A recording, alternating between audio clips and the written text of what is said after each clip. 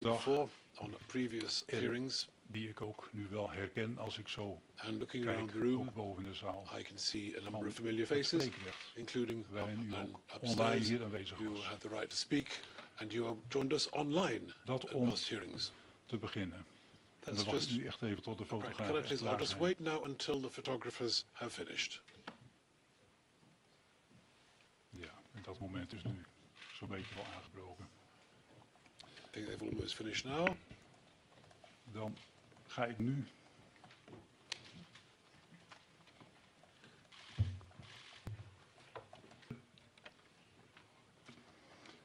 beginnen met de echte zitting. Now we will begin the Dames en hearing heren, proper. Ladies and goedemiddag. gentlemen, good afternoon. De zitting The in de hearing strafzaak in the criminal MR17 wordt trial of vandaag MH17 voortgezet. is resumed today. En vandaag Today, doet the de rechtbank court Den Haag uitspraak in pronounce die judgment strafzaak. on this criminal case. Er zoals de rechtbank op 9 maart 2020 On the 9th constateerde dat of dit een March 2020, the strafzaak court is waar noted that many velen people had been lange eagerly tijd hebben awaiting this trial uitgekeken. for a long time. Zo zullen even And zoveel just as many hebben have uitgekeken naar eagerly deze dag awaited the day waarop de rechtbank of the uitspraak. court's judgment today. Dat zal ook de reden zijn dat And that vandaag is why zoveel belangstellenden so many aanwezig zijn. interested parties are here Niet today. alleen zijn Not only, vanzelfsprekend of officieren course, van the justitie, prosecution, de verdediging van Pulatov the Pulatov's en leden van defense, het and members of the rechtsbijstandsteam council aanwezig. for the relatives, Even iets op mijn scherm. Maar ook veel nabestaanden but en also heel veel numerous buitenlandse relatives and vertegenwoordigers. representatives from abroad. En er is veel And there's a belangstelling voor great de deal pers. of press Ik heet interest. u allemaal welkom vandaag A warm bij welcome de today, zitting of hier course, in to de this hearing, zittingszaal both en in de in this andere chamber and zittingszalen in elsewhere dit in gebouw. this building.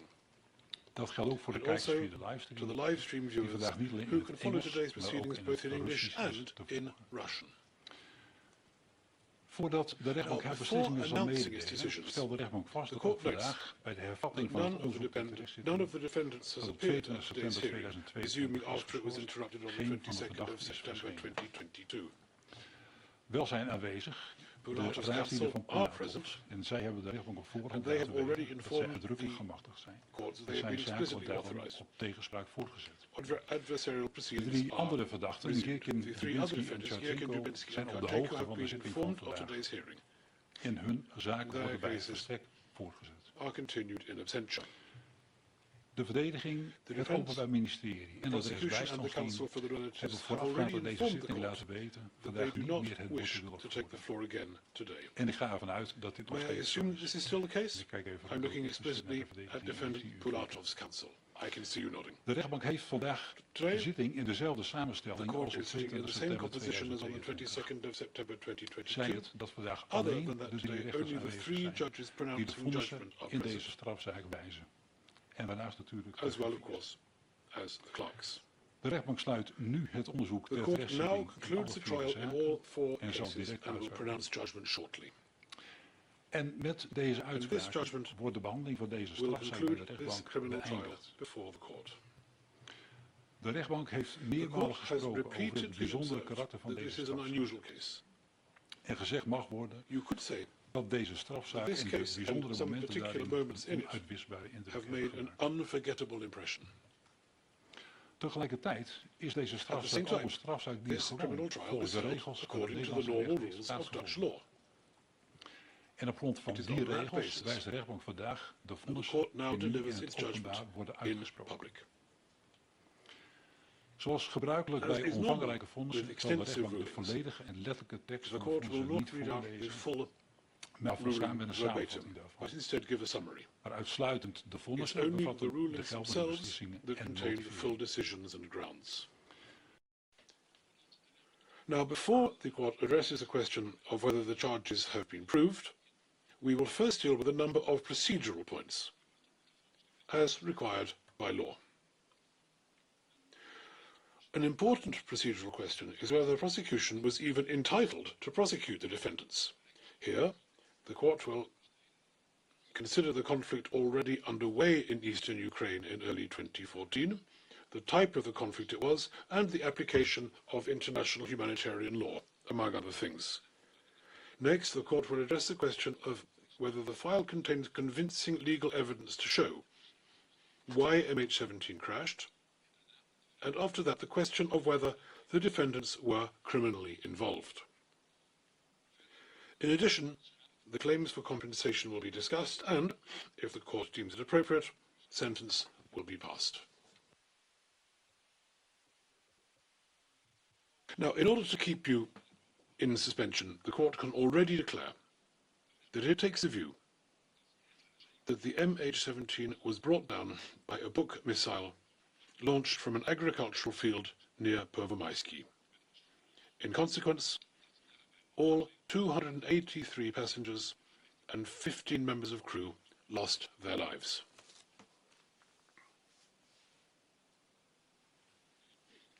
This oral judgment will take roughly an hour and 3/4. There will be no break.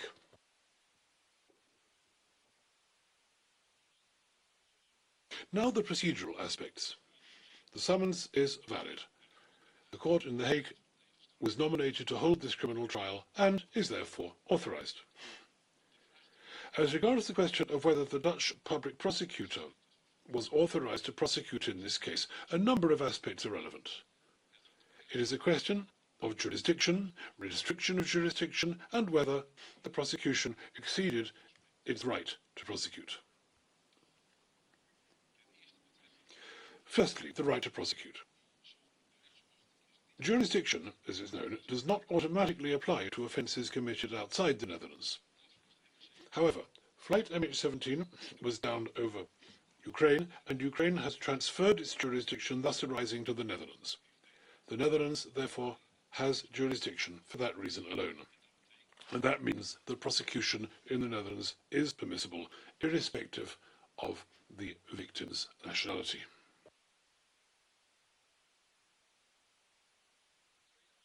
The second aspect is the possibility that jurisdiction is restricted according to international humanitarian law, which is also known as the law of war. Bulgaaria's counsel did not present any defence under restriction of jurisdiction.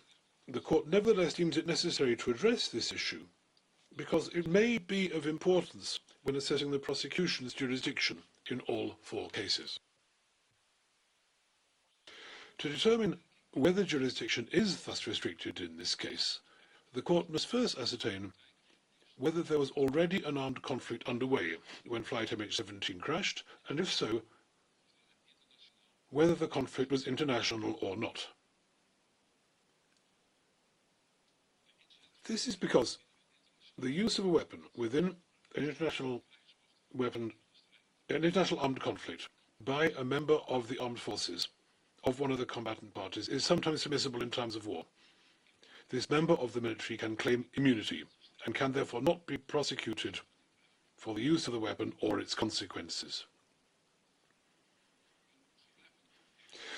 An armed conflict might be international in nature from the start, if it is a conflict between 2 states. But a non-international conflict, which appears to be a state and a group, can be considered an international conflict later if an other state is in fact behind the group in question. The court will examine the situation in Ukraine prior to 17th of July 2014, step by step.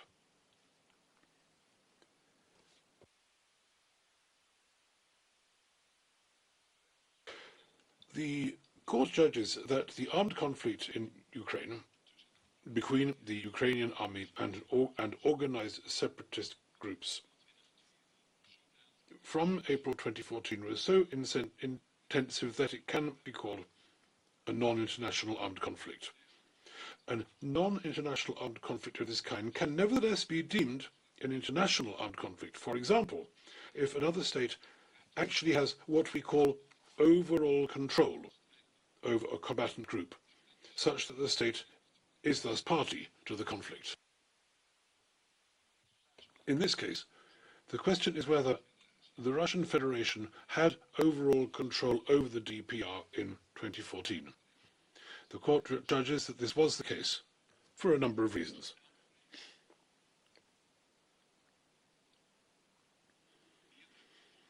A number of the then DPR leaders are Russian citizens. Some of them, furthermore, have a Russian military background. For example, defenders Girkin and Dubinsky. some DPR leaders had very close ties with the Russian Federation. Tapped telephone calls often talk about getting in touch with high-level persons in the Russian Federation, which they refer to as Moscow, or even more specifically, the Kremlin.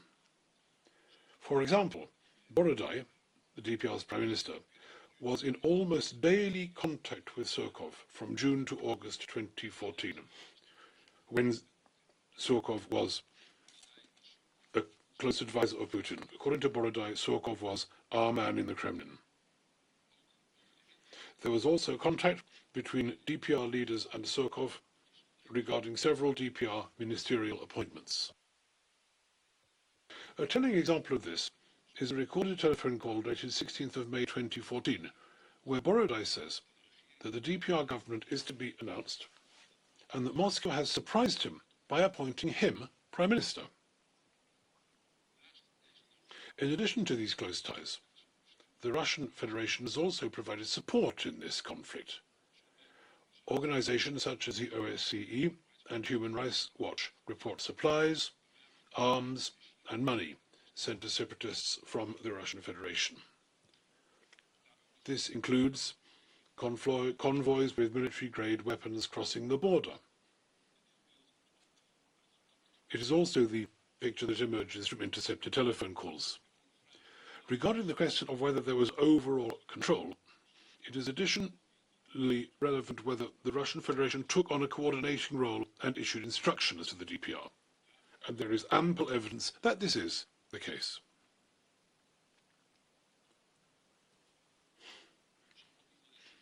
Not only did they report to Moscow about the situation on the ground, such as setbacks and successes, but there's also a number of tapped telephone calls that reveal that the Russian authorities were involved in planning. On the 11th of July 2014, for example, Surkov tells the DPR Prime Minister Borodai that he has spoken with the people who are in charge of this whole military story, and that they have said that they are making preparations and will get things moving. In addition, there is talk of Moscow's role regarding specific operations. In one intercepted phone call, 4th of July 2014, talking about the Ukrainian city of Sloviansk, a DPR leader says that Moscow does not want Sloviansk to surrender. In the absence of actual support, however, Defendant Girkin nevertheless abandoned Sloviansk and moved his headquarters to Donetsk. On the 21st of July 2014, that is 4 days after the MH17 crashed, Borodai called a Russian telephone number. Borodai wants to speak to the boss because he needs advice and instructions about how to handle the MH17 disaster. For example, the refrigerated wagons and the black box. Borodai also asks for lines to take at a press conference. Borodai adds that he assumes that our neighbours will have a thing or two to say about the matter.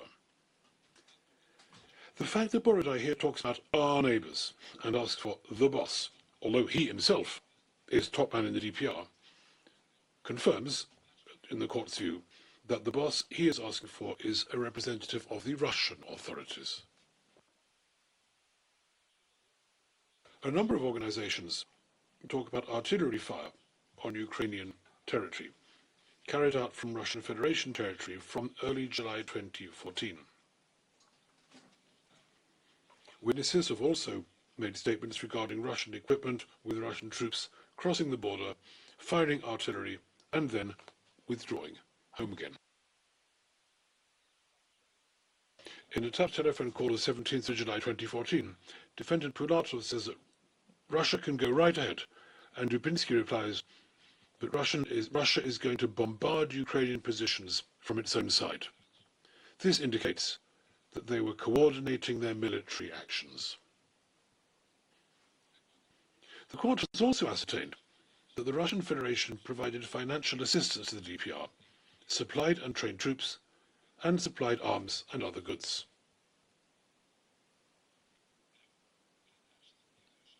Thereafter, the Russian Federation had a decisive influence on high-level appointments in the DPR from the mid-May 2014, and was involved in coordination of military actions, it also undertook military actions of its own on Ukrainian territory. These factors are set out more fully in the ruling, and they bring the court to the conclusion that from mid-May 2014 onwards, the situation was that the Russian Federation had overall control over the DPR.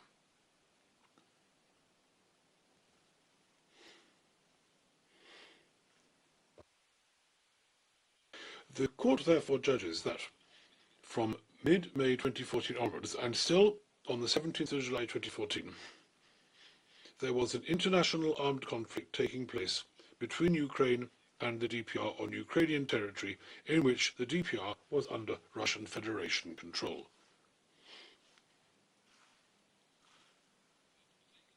So what does this mean for the situation of the defendants and the possibilities to prosecute them? As I said, only members of the military of a combatant party in an international armed conflict can, in some circumstances, claim immunity. The question, therefore, is whether the DPR and its members can be seen as part of the Russian military. For this, the Russian Federation needs to acknowledge the DPR as belonging to it and take responsibility for how its combatants under the DPR control behave and act, and the court finds that this is not the case. The Russian Federation still to this day denies that it has any involvement or control of the DPR in that period. The defendants, too, have publicly denied being part of the Russian Federation military at that time. The DPR combatants, and thus including our defendants, cannot be regarded as part of the Russian Federation's military.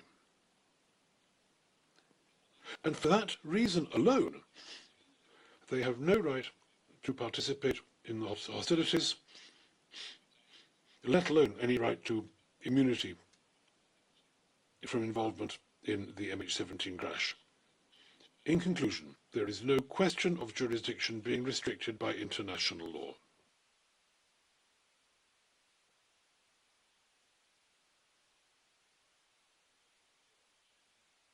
This leads me to allege breaches of legal rules and due process. Ponatov's defence have said that prosecution has forfeited its right to prosecute. The defence lists numerous breaches of legal and procedural rules and principles of due process which, in their view, are so grave as to mean that the prosecution have forfeited their right to prosecute and must be ruled inadmissible. When assessing possible procedural errors, the court considers the overall fairness of the trial. In other words, has the trial been fair as a whole? Alone, those errors of process which have a direct impact on the right to a fair trial can lead to the gravest consequences in law, which is to say the prosecution is deemed inadmissible. What is required is the court investigates the charges independently, impartially and openly, and without prejudice, and that the defendant was able to request investigations and has been able to defend himself satisfactorily against the charges. The court will now discuss 5 issues raised by defence as reasons why the prosecution should not have been allowed to prosecute. These are publishing investigation findings, summons without previous notice, a one-sided attitude on the part of prosecution, the way in which the case file was compiled, and the right to cross-examine witnesses.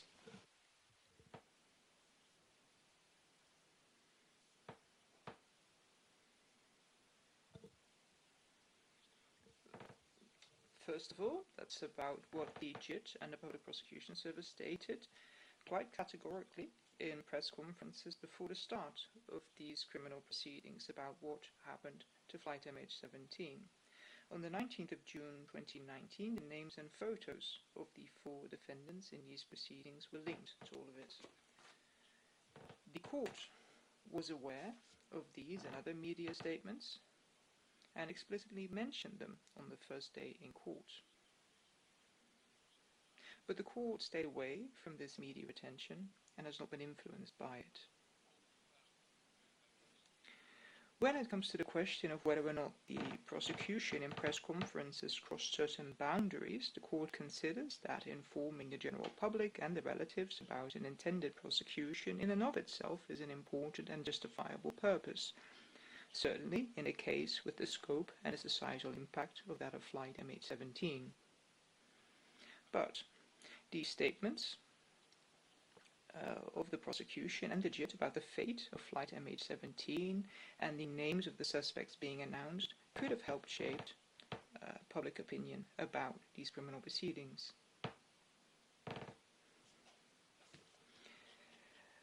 That is why including the personal particulars of suspects and showing their photos at press conferences is a potential infringement of their right to privacy and therefore a procedural error. According to the court, it is not immediately clear that this information needed to be shared with the general public and could not have been shared with the relatives in some other way rather than a press conference broadcast worldwide. At the same time, the court notes that when it was announced the suspects would be prosecuted, the suspects were also put on wanted lists, meaning their identity would have been revealed either way. For a simple internet search immediately led to the names and photos of the suspects. In the court's opinion, that infringement of the suspect's privacy was therefore limited. Also, it did not affect the fairness of the trial. That opinion is not changed by the interview with NRC Handelsblad, a leading Dutch newspaper, a few days after the closing arguments with the leader of the team of prosecutors investigating the MH17 crash. In that interview, various very categorical statements were made that might even be called unnuanced or oversimplified about ongoing criminal proceedings outside of court, but at heart, they were really only repeats of the closing arguments of the prosecution that had been presented just prior to the interview. The categorical and unnuanced statements of other public officials cannot be held against the prosecution. These statements also did not influence the opinion of the court in this case.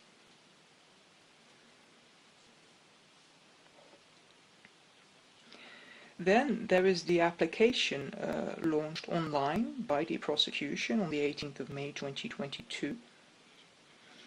In this publication you will be able to read, hear and see which pieces of evidence, amongst others, are contained in a criminal file. The website reads: We have already expressed our surprise about the launch of that application here in court because of the timing and because of how it was put online. The prosecution has failed to provide any explanation on the subject in court. Because of the way it was set up and designed, the court feels the application was not a spontaneous instrument, quite the contrary. It took a lot of time, effort and preparation. And it was wrong to share, amongst other things, pieces from the criminal file amongst a wider audience at a carefully planned moment and in a carefully planned manner because the file was still sub judice. The prosecution knows this, and according to the court, therefore deliberately acted contrary to that principle. In addition, a restriction on the relatives taking cognizance had only been lifted less than 2 hours before the application was put online, but it was still subject to conditions to do with the careful administration of justice. Publication therefore blatantly disregarded an express decision of the court. Also, the application contains no nuance at all, nor any reference to the extensive defences and arguments presented by the defence about, amongst other things, the usefulness and evidentiary value of documents included in the application. We therefore hold that the prosecution cannot reasonably argue that the publication of this application served any purpose under criminal law, and certainly not that the publication was the result of a reasonable and fair weighing of interest. It was unnecessary and seriously distracts from the magisterial approach which we would expect of the prosecution. The launch of this application therefore goes against the principles of due process.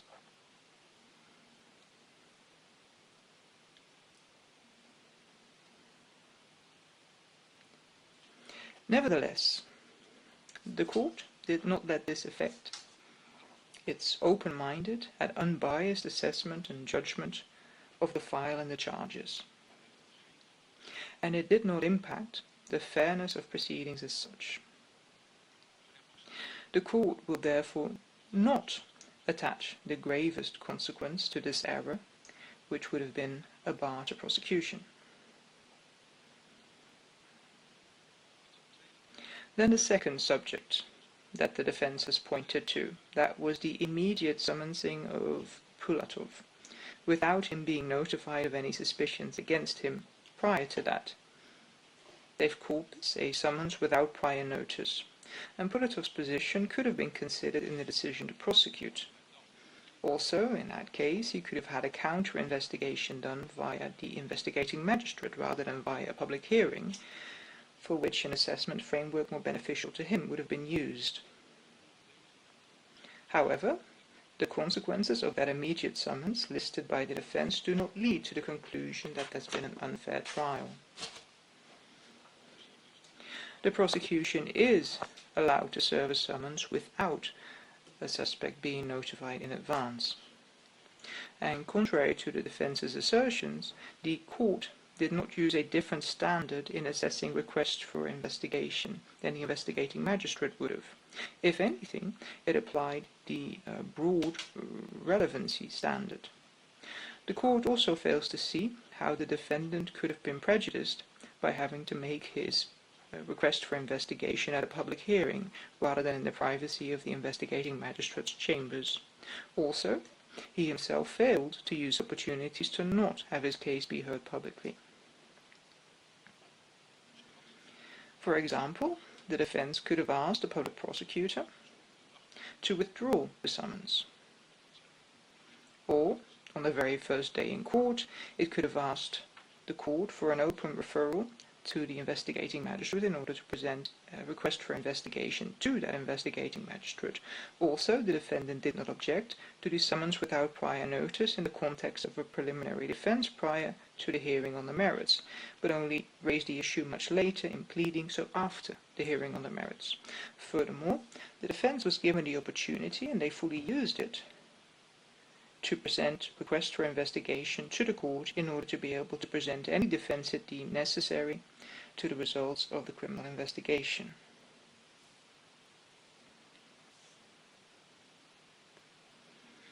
Also, the court has found that Pulatov was examined after the summons, but before the hearing in court started. During that examination in the Russian Federation, Pulatov didn't immediately seize the chance to tell his side of things in order to try and prevent a public hearing. On the advice of his Dutch lawyers, he there said he invoked the right to remain silent. Pulatov did say that he wanted to make a statement before a Dutch court, but in the end he had not done so. Pulatov chose video messages as his way of contributing, without indicating he felt curtailed in his rights or wronged because of it. All of that considered together leads us to the conclusion that the immediate summons does not constitute a breach of procedural rules. Thirdly, the defense has argued that the prosecution did not always have an objective and critical eye during the investigation. The heart of this defense is that the prosecution lets itself be led by statements by the Ukrainian security services, the SBU, statements made immediately after the downing of MH17. Also, a lot of evidence in this case was acquired from or via the SBU. But the court holds a different opinion. The prosecution has done its own investigation, and insofar as they used evidence acquired by or via the SBU, the prosecution has explicitly recognized its origins. That has led to caution and investigations to verify and validate evidence.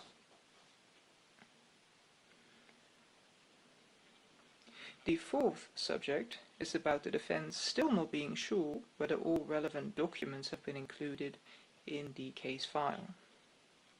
It's true that the prosecution, even after the court repeatedly and explicitly brought the matter to its attention, wrongly did not always conclude of its own accord that certain documents were relevant and should be included. The prosecution then left that decision up to the court, even though the prosecution should have made that decision itself. But the question of what is relevant also requires more reasons given by the defense, beyond simply asserting that the investigation file might contain exculpatory info, because whether something is relevant also depends on the fact of what the defendant is saying about the suspicions. And if that argument is missing or has not been made sufficiently concrete, then the relevance of a certain document becomes much more difficult to assess. And such concrete elements were mostly lacking up to the oral argument, so they could not be considered in the decision of whether or not certain data or docs were relevant. In addition, the defense received, or was able to inspect, a great many documents from the investigation file that were not part of the case file, and the defense only cited a few of those documents in their oral arguments and asked even fewer of those documents to be added to the file, so apparently they contained little that was of relevance. Given everything I've just said, and looking at the broad scope of the case file, the court is convinced the file contains all the relevant documents necessary to judge the case.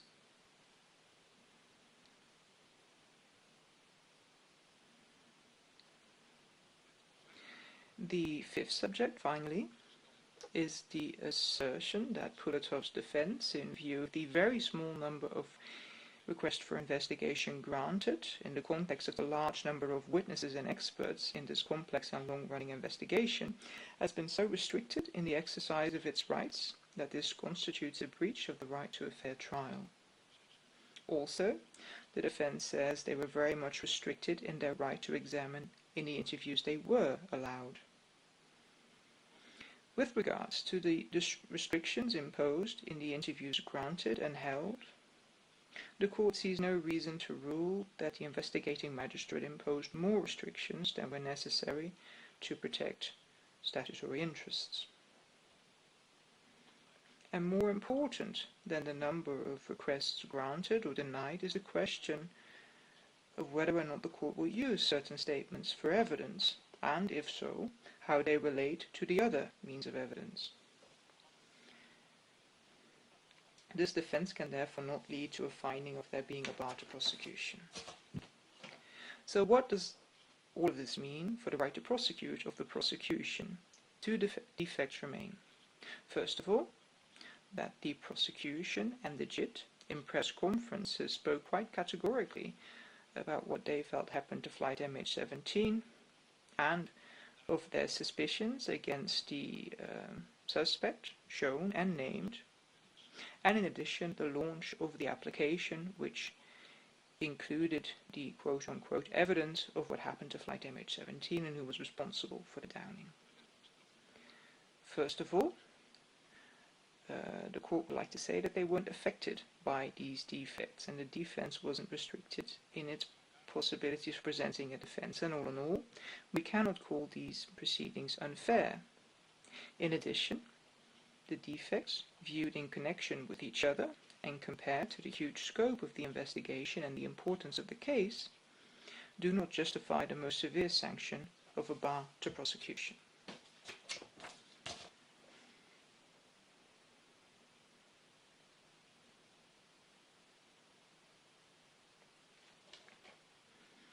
The court will now discuss the evidence that it used for its judgment. First of all, we will talk about the causes of the crash and then any role the accused may have played. On the 17th of July 2014, in Ukraine, flight MH17 crashed. The crash killed 283 passengers and 15 crew members. The court considers it has been proven lawfully and beyond doubt that flight MH17 crashed because it was hit by a Buk missile fired from an agricultural field near Pervomaisky. There is ample evidence justifying this conclusion. Important evidence for the conclusion that a missile was fired from near Pervomaisky are photos of a smoke trail, also called an inversion trail. This evidence is supported by the statement of witness M58 and by satellite images of that firing site. The picture painted by these means of evidence is also fully reflected by intercepted phone conversations and on video footage, but also the bow-tie-shaped warhead fragment of a Buk missile that was found in the body of a crew member, and pieces of a Buk missile that were found in a groove and a frame of the plane are proof that it was a Buk missile that was fired. The results of an investigation done by the Dutch Forensic Institute and the Belgian Royal Military Academy also constitute proof for that. The court will shortly go into this means of evidence in further detail, but first it would like to say the following. The case file contains dozens of reports of experts, and these experts, registered or not, were appointed by the investigating magistrate. The investigating magistrate, before appointing them, did not just determine their expertise on the subject, but also their independence and objectivity. The court considers the representative of the Russian Almaz Antey as an expert on the subject, on the one hand, since Almaz Antey is, of course, the designer and producer of Buk weapon systems. On the other hand, Almaz Antey is a state company affiliated with the authorities of the Russian Federation. And it is exactly these authorities who deny any involvement in the conflict in eastern Ukraine and any involvement in the MH17 crash. In that context, the authorities of the Russian Federation have repeatedly presented materials supposedly showing they weren't responsible for the MH17 crash, but rather the Ukrainian authorities were. However, this so-called proof repeatedly proved forged or showed clear evidence of tampering. For that reason alone, Almaz Antey's affiliation with the authorities of the Russian Federation detracts from the persuasiveness of its assertions and that of its representative. In addition, Almaz Antey as an organization also has an interest in the outcome of the investigation because sanctions were imposed on them in connection with MH17, and the court therefore does not see the Almaz Antey representative as an objective and independent expert as referenced in the law. That does not mean that the findings and conclusions of this representative are without value for that reason alone. However, to persuade the court of the accuracy of its findings, Almaz Antey should not simply have made assertions, but should have substantiated its findings in a clear, insightful, and verifiable manner. They failed to do so. The sole reference to its years of experience and many reports about their own investigations are not sufficient to make the court doubt the results of the expert investigations which were done by experts that were objective and independent. The reports from an American agency submitted by Polatov's defense did not manage to sway the court either. What these reports basically come down to is that based on the starting points and findings of Almaz Antey, they repeat the conclusions drawn by Almaz Antey without any reasons given or independent investigation. And as will become clear, these reports therefore have no added value.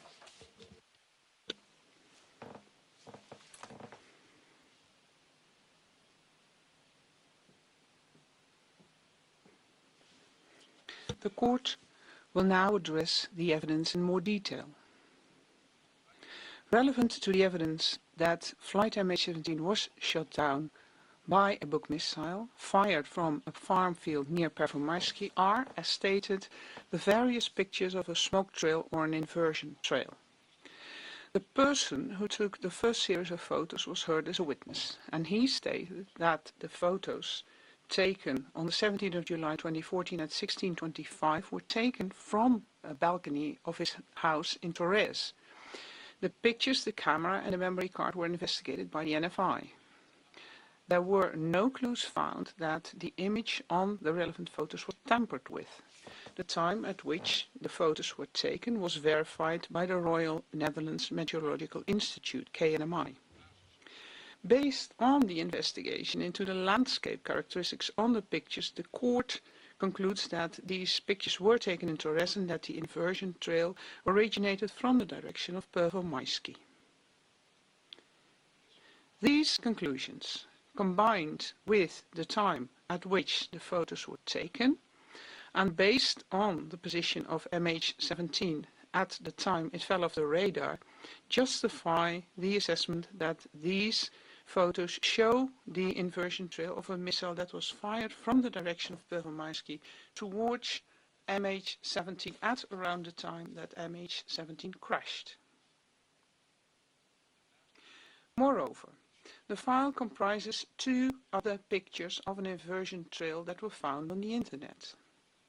The person who took these pictures has not been identified. However, it was established that the photos would have been uploaded on the 17th of July 2014. And as so-called file modification date 17 July 2014, 1622 would apply. The landscape characteristics on these photos locate the photographer in the center of Schnitze and point clearly to an inversion trail towards the south where Pervomaisky is located. These pictures were also investigated by KNMI. The pictures taken in Torres and Schnitze individually only indicate a direction of the origin of the inversion trail. However, considered in coherence and taking into account the slope in the landscape, these directions intersect slightly to the west of Pervomaisky.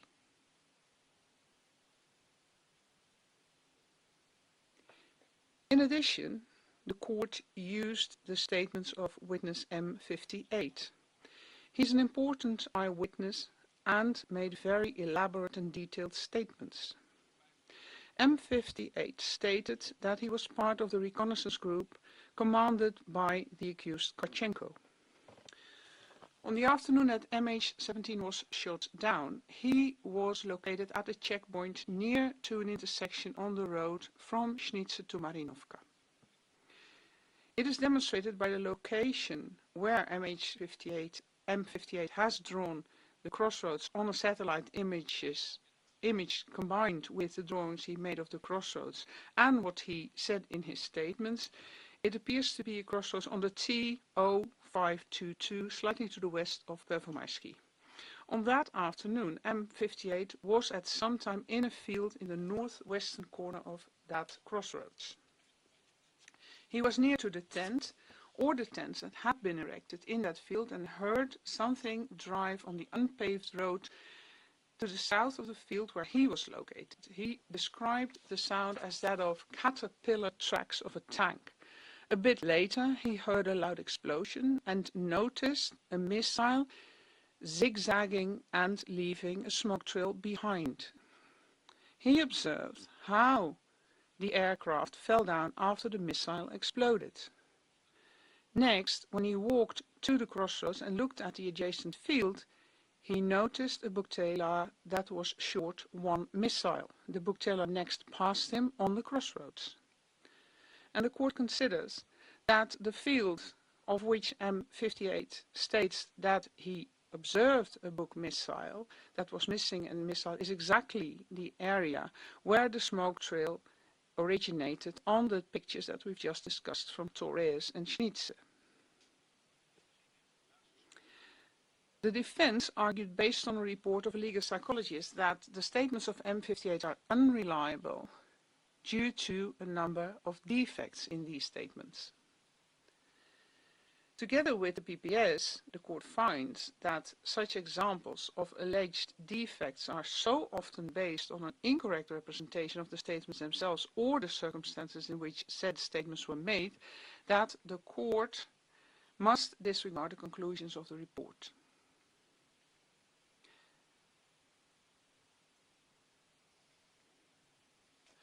However, this does not entail that the court shouldn't discuss the reliability of witness M58 and his statements itself. In this regard, the court would like to remark the following. The accuracy of the statement by M58 with regard to his participation in combat on the side of the DPR could be verified on many topics, not merely by means of public information, but also by means of information that has not been shared with the public. And that is why the court sees no reason to doubt his statement about said participation. This also applies to his presence on the relevant crossroads on the day that MH17 crashed.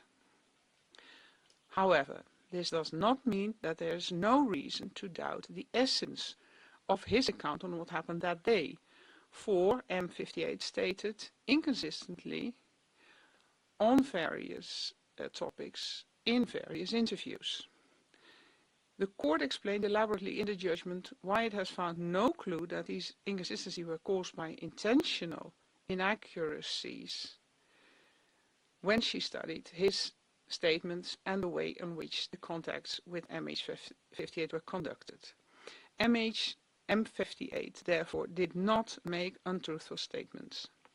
Nevertheless, the court still has to verify whether the inconsistencies in his statement would affect the evidential value of the essence of his story, as his memory may have failed him. The court did observe that M58 often addressed matters that he had already made statements about in earlier interviews and then corrects these. Due to the lapse of time and the hectic situation, the court does not deem it surprising that M58 is somewhat insecure. This regards details of which he did not know at the time that they would become relevant at the time when he observed them, such as the time at which and the exact location where he was positioned, the exact distance between the Buchtela and the crossroads, and the altitude of the aircraft. On the one hand, this means that the evidential value of the statement of M58 with regard to such details is not huge, but on the other hand, that such inconsistencies do not affect his statements with regard to observations that must have had a much more profound impact due to their nature.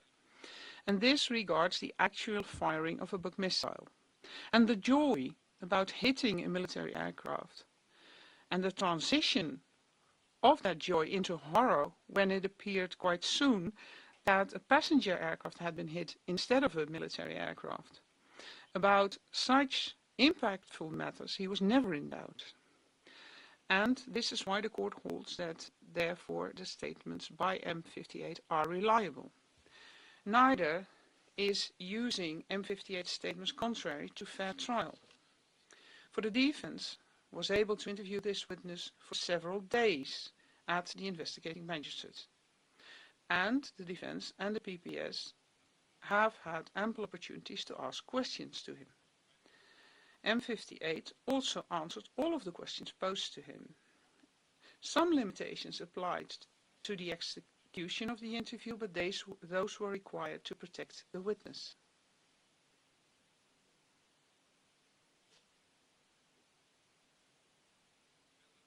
Moreover, the statement of M58 is not isolated in the total evidential structure, for the evidence also comprises validated pictures, videos, intercepted conversations, transmission mass data, and expert reports.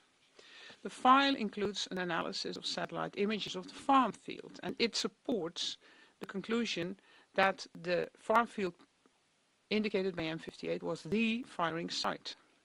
From a comparison of the satellite images of this farm field made on the 16th of July to those made on the 20th and 21st of July demonstrates that various changes have occurred in that period that may indicate the intermediate firing of a missile.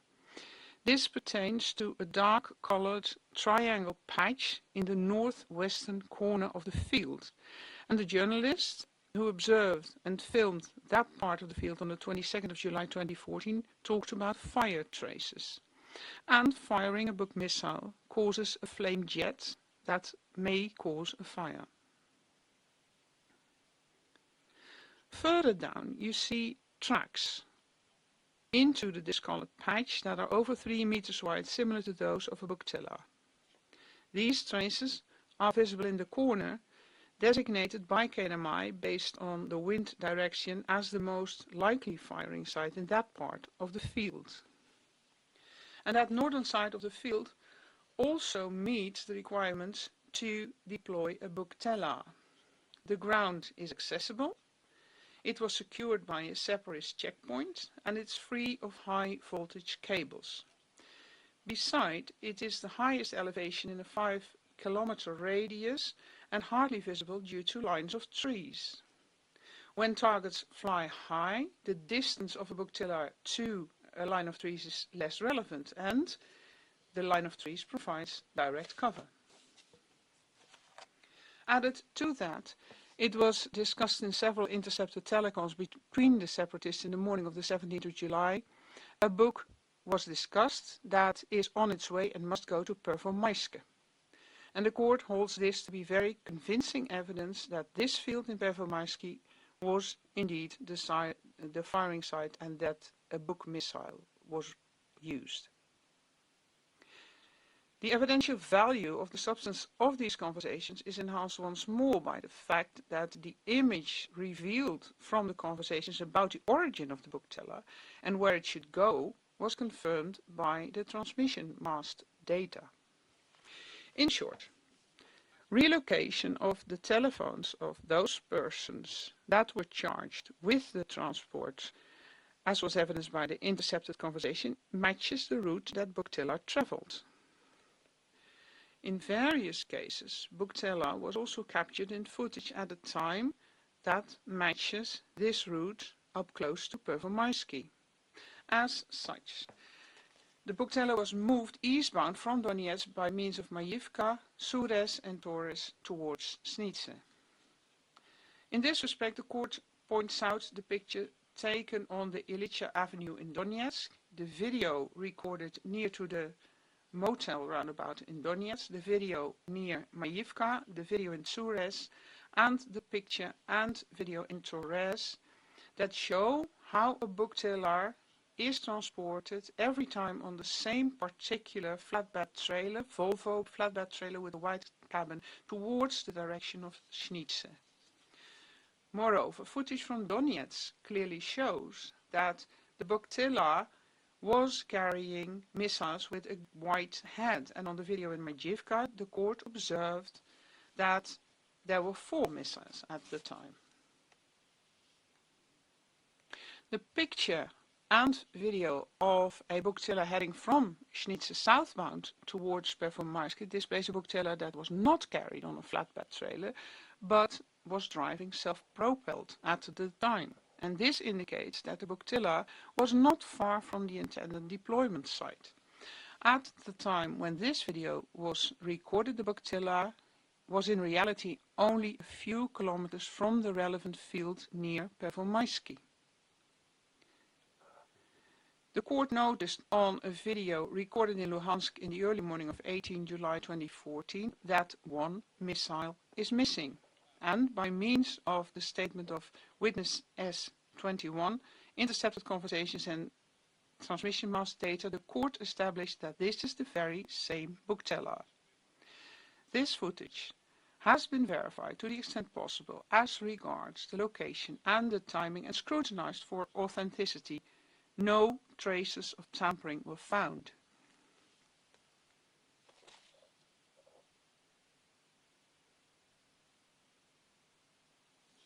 Finally, the court bases its conviction that a Buk missile was fired towards MH17 and actually shot down MH17 on the findings of the investigated fragments found on the disaster site that originate from a weapon. And the court took into account fragments that are both specific to a specific weapon and at the same time have an evident relationship to the cause of the crash. For instance, because they were found in bodies of victims or were stuck in pieces of wreckage and consequently must originate from the weapon. In the body of one of the crew members, a specific fragment was found. The court itself recognized in this fragment a clearly incomplete bow tie shape. Moreover, the investigation showed that this fragment can hardly be distinguished in element composition or cannot or hardly be distinguished from other fragments and belongs to the same group as the other fragments that were retrieved from bodies and pieces of wreckage. It also shows that these fragments cannot or hardly be distinguished from bow-type shaped fragments from one of the reference Buk warheads of the new type. The defense argued, with reference to investigation by Almas Antai, that the fragment that was found cannot be that of a unique bow-tie shaped fragment because it is too light to qualify. However, the court considers that the arena test demonstrated, the arena test performed with a full missile with a Buk warhead, demonstrated that warhead fragments will break down in smaller pieces after detonation. Some of these bow-tie shaped fragments with an original weight of 8.1 gram only reached a weight of 2.5 grams after detonation. As such, the fragment that was found with a weight of 5.7 grams was also a bow-tie shaped fragment that is unique for a warhead of the new type. A second fragment that the court deemed relevant is the green lump that was found embedded in the groove of the left cockpit window.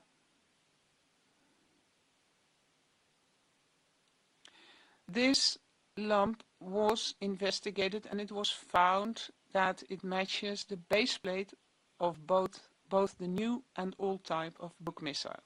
In view of the many similarities in appearance that were also noticed by the court itself, there is no doubt whatsoever that a green lump is part of such base plate. This also applied to a metal part that was found coiled and embedded in a frame. This metal part too was investigated for outward appearances such as shape, stripes and traces. It was concluded that it matches a sliding panel of both of these types of Buk missiles. These observations were also made by the court itself, and the composition of this part matches a specific part of both the old and new type of Buk missile. The dynamic impacted lump and the metal part are unique to a Buk missile system according to the expert of RMA. In view of where they were found, the bow-tie shaped fragment, the lump, and the metal part of the weapon must indeed be from the weapon that hit MH17. These objects do identify the weapon as a Buk missile based on their outward appearance in coherence with their metallurgical composition. None of the fragments that were related to the cause of the crash point towards any other weapon than a Buk missile, and therefore the court adheres severe evidential value to these pieces of evidence. In summary, the court considers that each of these sources, the photos from Torres and Snitcher, the statements by M58, the satellite images, the intercepted conversation, the transmission mass data, the photos and videos of a book teller on the 17th and 18th of July 2014, and the findings with regard to the fragments found in the body, the objects in the frame and the groove of the aircraft in itself constitute strong evidence to conclude that MH17 was actually hit by a Buk missile. But in cohesion and from an interrelated perspective, the court does not see any possibility for reasonable doubt whatsoever.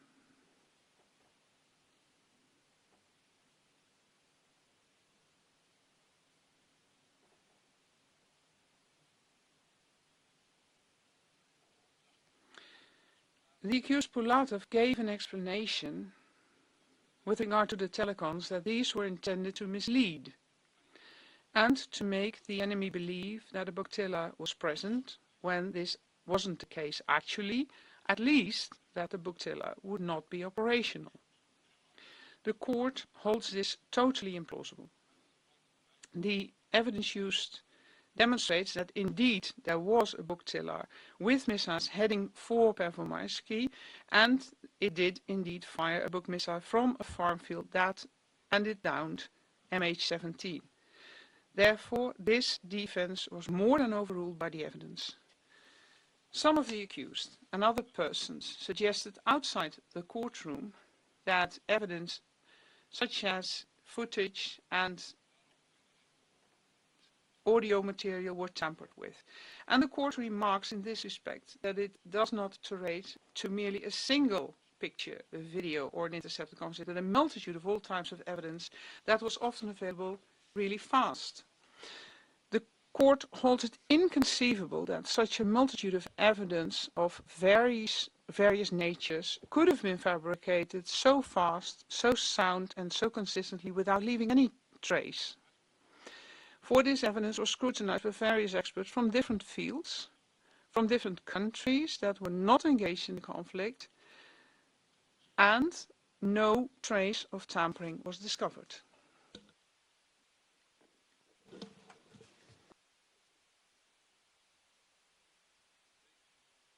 Part of defense have told us that the Buk missile must have been launched from a location near Zaroshenski.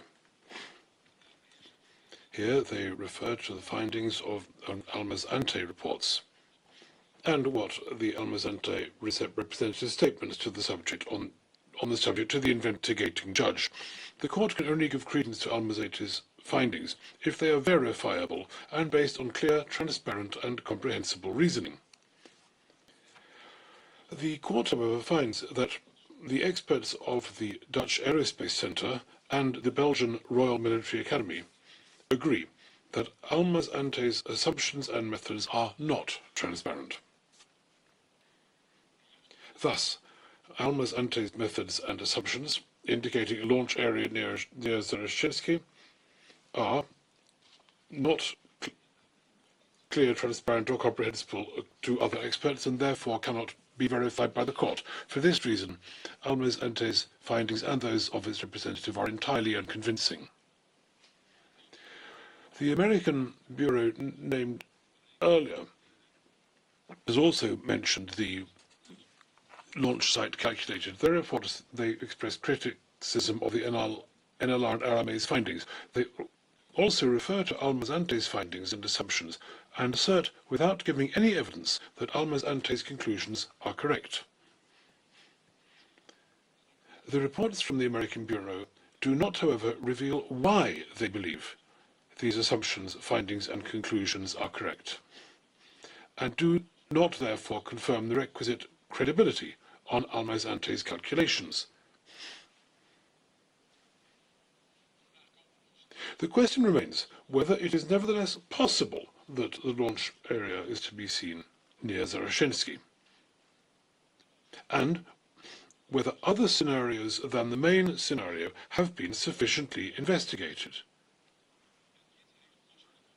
In addition to the main scenario, the JIT did investigate other scenarios extensively, but rejected them for several convincing reasons. Be that as it may, the other possibilities have already been ruled out by legally valid, convincing evidence, which the court considers incontrovertibly and conclusively prove that it was a Buk missile that was launched from an agricultural field near Pervomaisky and which downed MH17. There is therefore no need to exhaust other lines of inquiry.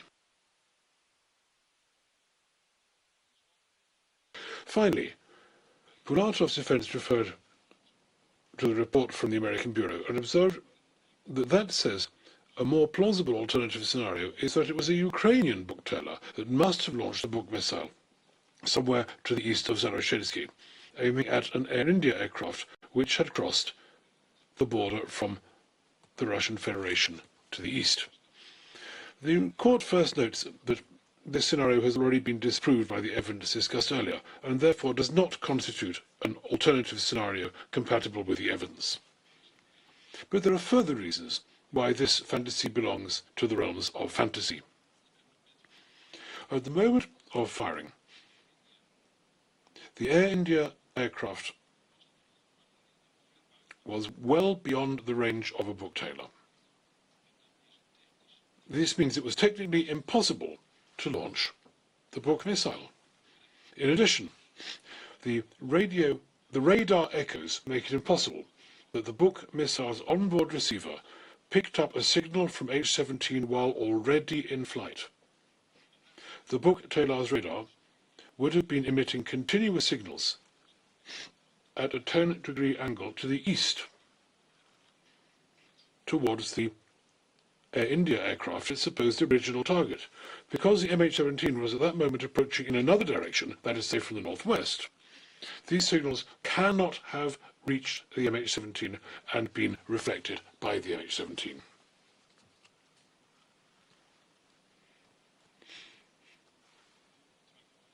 The court further doubts whether a Buk missile launched in an easterly direction is manoeuvrable enough to make a U-turn while in flight, as it would have had to do in order to strike the MH17. The court, however, sees no need to investigate this further, for the technical reasons already discussed, which already exclude this scenario. The court also considers irrelevant and thus needless to hear this American Bureau's rapporteurs as experts, because its reports are implausible and unconvincing. This conditional request is therefore declined by the court. The MH17 was therefore shot down by a Buk missile launched at the MH17 from a booktailer in an agricultural field near Pervomaisky.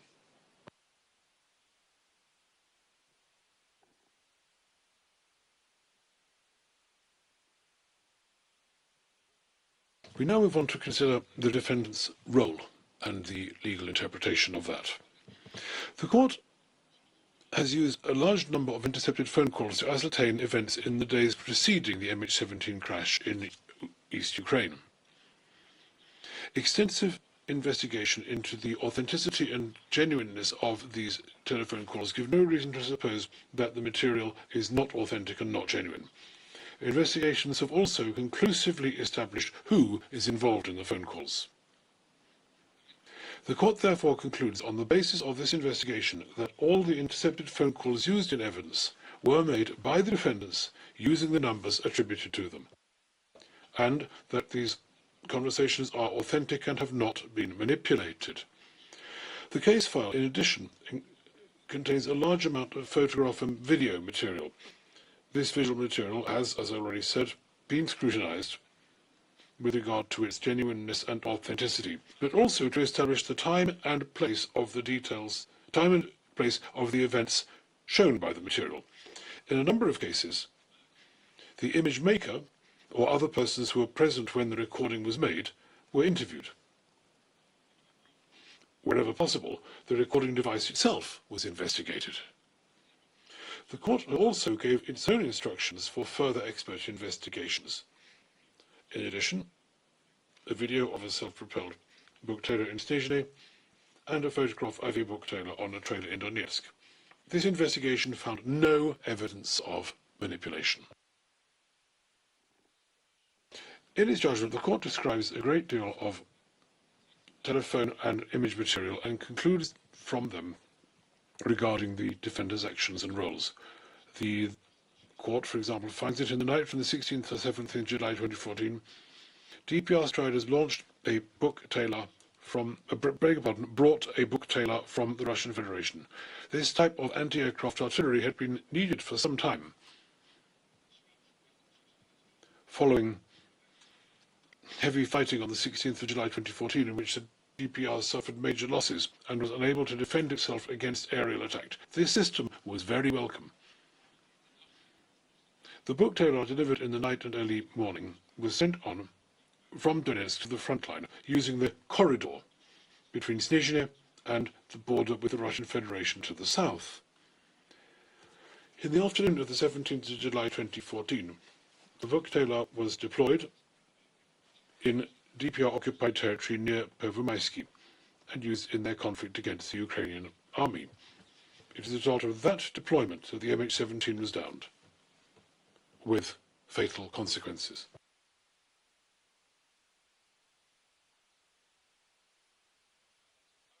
After it became clear that this disaster had been caused by the use of a book tailor, it was swiftly returned to the Russian Federation in the hope of averting an international outcry.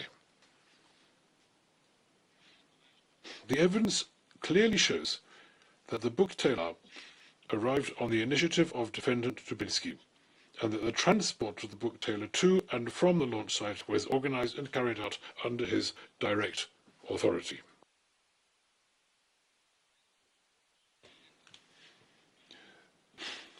The transport also directly and actively involved Defendant Karchenko, who supplied and supervised the escort for the book tailor from Donetsk to Pervomaisky. Karchenko also saw to it that the book tailor was guarded and protected at his final launch site. The escorting and guarding the book tailor en route to its final location and after arrival makes an essential contribution to the deployment of the book tailor. Defendant Pulatov was informed by Dubinsky that the book tailor had arrived. Defendant Pulatov met Defendant Karchenko, who was escorting the book tailor on the 17th of July 2014, met near the Bushet in Sizhny and saw the book tailor himself. The deployment of the book tailor took place as part of the fighting to the south of Snizhny on the 17th of July 2014 and the following days. This fighting sought to open a corridor to the Russian Federation in the area. Defendant Pulatov, acting on Dubinsky's orders, had reconnoitred the corridor and had a coordinating role in opening and defending it. On the 17th of July 2014, Defendant Pulatov was busy performing his duties regarding the corridor.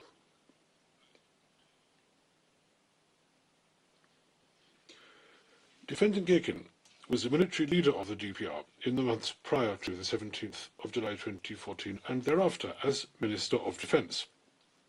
He was responsible for building up and deploying the military arsenal and for the use of DPR troops. He led the fighting against the Ukrainian army, consulted with his commanders on the ground and gave them specific strategic orders.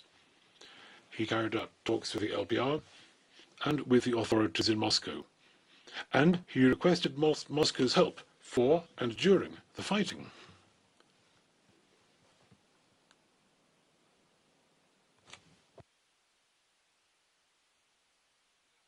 The court finds that the case file does not make it possible to establish how the book tailor crew acted when the book missile was fired on the MH17. The file also does not reveal who gave the order to launch the missile and why. But even without this specific knowledge, much can be said about the fact that the book tailor was deployed, and that is very important for the court's deliberations. A book weapon system is largely intended for downing aircraft. The court itself saw the weapon's enormous destructive power and its consequences at the inspection. The possibility of anybody aboard the aircraft surviving a book missile strike is zero. Everyone in possession of such a specialized and expensive weapon like the book tailor will be fully aware of that. In the target acquisition process prior to launching a book tailor, first you identify a target. Next, the target is checked and the decision is made whether to launch a missile at it or not. These steps and decisions are not only due to the way a book tailor works in technical terms, but are also required in warfare under international humanitarian law. And one thing to be considered here is whether the use of the weapon could harm any objects or victims other than the target. It may then be decided to abandon or cancel the use of the weapon. For example, if it becomes clear that the target is in fact a civil aircraft. A bugtailor also requires highly trained crew to operate it, and it can't be used off the cuff. Its deployment must be prepared, and this includes identifying where it can be used and transporting it there. Making the system ready and actually launching a missile happen according to a set process. This consists of many steps, which means that a Buk missile cannot be launched by mistake, nor in the heat of the moment. It must be carefully thought through according to a set procedure based on its technical requirements. The court therefore concludes that the missile was fired at its target deliberately and after some consideration.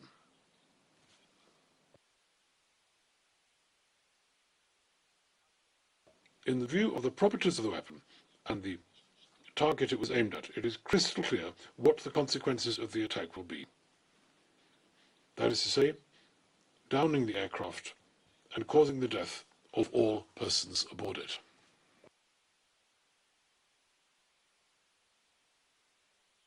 The court takes the view that everything indicates that the Buk missile was launched deliberately, but that they believed that it was a military aircraft rather than a civil one. It therefore must have been done in error. Such an error does not, however, detract from the premeditated intent. Here it is important that the defendants do not enjoy combatant immunity and were therefore no more entitled to shoot at any type of aircraft than any other citizen, not even a military aircraft, and thus killing the military personnel aboard. This is a criminal act. The criminal act of downing an aircraft and killing the persons aboard was therefore part of the plan from the first.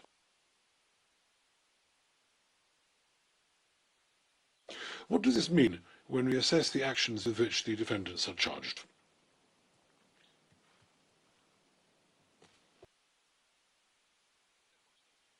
The court first finds that there is no evidence that the defendants constituted a close-knit criminal gang specifically intending to down Ukrainian aircraft, as prosecution alleges. That, therefore, cannot justify any criminal responsibility on the part of the defendants. For that reason, the court has looked further at the defendants' actual deeds. The court first examined whether each defendant in turn could be regarded as a co-perpetrator by making his own contribution to the deployment of the bugtailor, and whether this was sufficiently important and whether he worked consciously and closely with other persons. If that is not the case, then the court next assessed whether the defendant could nevertheless be held responsible for other persons' contribution to the deployment. This last concept is known as functional co-perpetrator. The Supreme Court's case law has defined a number of conditions for functional co-perpetration. In brief, what it amounts to is that firstly, it must be proved that the defendant knows that a crime is about to be committed, or usually so accepts. Secondly, it must be established that the defendant is in a position to decide whether or not the crime goes ahead. In other words, whether he has any authority to proceed or prevent it. The court's approach hereby is the inverse of the prosecution's. The court deems it best to first assess the defendant's specific contribution to the crime, if any. Only if it concludes that an individual cannot be considered perpetrator or co-perpetrator does the court consider whether the defendant can be considered a functional co-perpetrator because he is responsible for another person's actions. So much for the judicial framework. The court will now assess the defendant's actions in the light of that framework. Karchenko had received orders from his hierarchical superior Dubinsky to transport, escort and guard the bugtailor. as far as its final launch site near Pervomaisky, Karchenko obeyed these orders, which involved ordering his subordinates to carry the duties out. Later, he told Dubinsky that the Buktalar had been deployed successfully and was safe. In addition, he carried out the Buktalar's removal, again on Dubinsky's order. The court sees Karchenko in a leadership position in essential actions contributing to the actual Buk missile launch. He was involved beforehand and also arranged the Buktalar's return to the Russian Federation, and these are substantial contributions to the Buktalar's eventual deployment at the launch site. Where Karchenko himself was involved in the actions, he did so in close and conscious cooperation with other persons involved, including the crew. Karchenko is therefore to be considered a co-perpetrator of both charges. In reality and in law, however, he is also criminally responsible for his subordinates' contribution to the deployment of the Buktalar. Not only did he know about the plans to deploy the Buktalar, but he also ordered his subordinates to make a meaningful contribution, in particular, escorting the Buktalar, guarding the Buktalar in the field, and afterwards removing the Buktalar. The court has already qualified Karchenko's own contribution to the deployment of the Buktalar as co-perpetration. The court will now assess whether his leadership of his subordinates qualify him as a functional co-perpetrator. The court therefore declares Karchenko's role as perpetrator under charges 1 and 2 to be proved.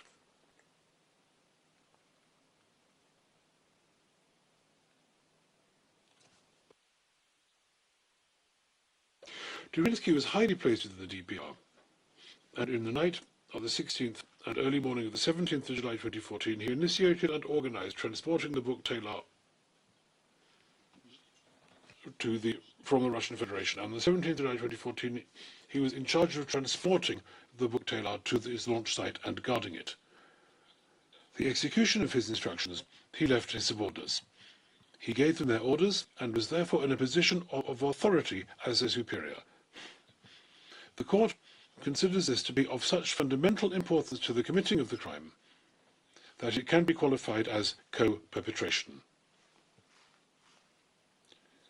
Dubinsky was at least in close and conscious cooperation with Karchenko and the crew, and this is further confirmed by Dubinsky's actions regarding the Buktalar's removal after use.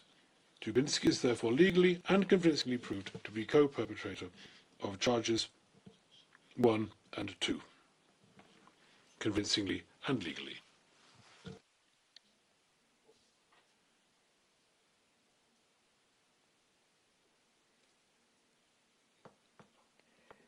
At an operational level, Defendant Gherkin was the highest military leader of the DPR, meaning he had the final responsibility for the deployment of military means by and for the DPR.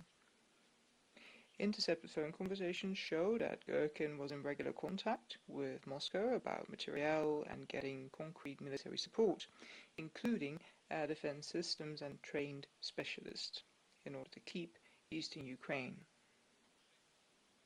The only possible purpose of this was actually using those systems in combat for the DPR. That is what happened, is clear from the file. Under the authority of Gherkin, as the highest military leader, a lot of combat took place in which people were killed or injured and in which material damage was done. Part of that was also shooting at planes and helicopters, which repeatedly led to crashes. Because of his position, it is very plausible, but the evidence doesn't show that Gherkin knew about the availability of the Buktalar on the 17th of July 2014 before it was fired. No individual and active contribution to that on Gherkin's part can be established, so he is not a co-perpetrator in the traditional sense of the word. But Gherkin was kept abreast of what was happening with the fighting around the corridor, and he gave commands in connection with it For example, he gave instructions with regards to the supply and positioning of tanks, and he determined who was in command. However, Gherkin didn't talk about a book or its deployment on the phone. As the ranking military commander, Gherkin did have the possibility of deciding to deploy a Buktaler or not, and that control followed from his position as Minister of Defense, the hierarchical superior of Dubinsky and Kotchenko. And it is also clear from the phone conversations held by Gherkin once it became clear that something had gone wrong with the deployment of the Buktaler. Gherkin then actively became involved in the removal of the Buktaler to the Russian Federation, gave the necessary orders, and maintained contact by phone in order to be updated about whether or not that actually happened. In addition, fighting an armed conflict was an important means, and the means used under Gherkin's authority as highest military leader in order to realize the DPR's goals. Part of that armed struggle was the downing of aircraft. That the use of military means led to loss of life was a fact of which Gherkin was of course aware.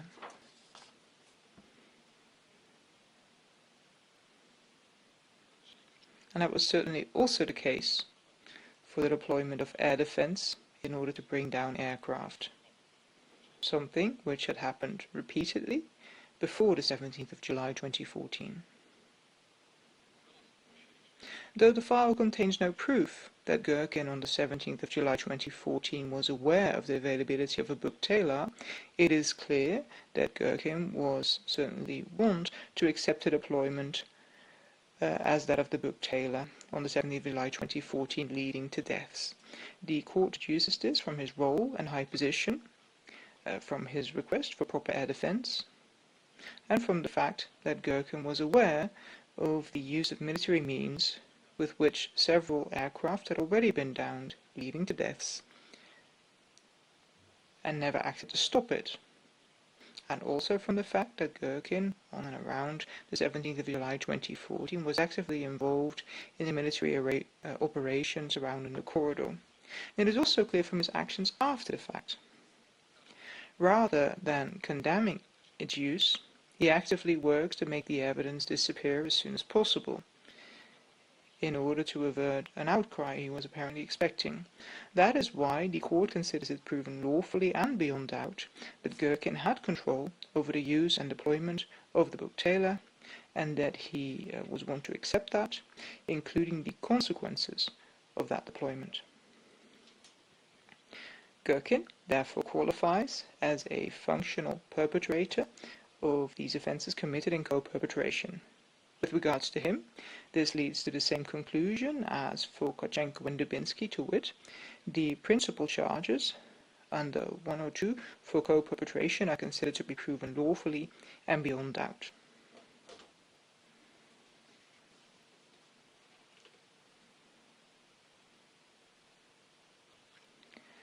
Defendant Pulatov, in the relevant period, was an area commander in Snitchna and surroundings. He had men under his command there, and it was his job to effect and maintain the aforementioned corridor. The court finds that that corridor was important for maintaining and strengthening the position of the DPR in the Donbass. Seen in that light, Pulatov, as a coordinator, had an important position and role in that part of the Donbass.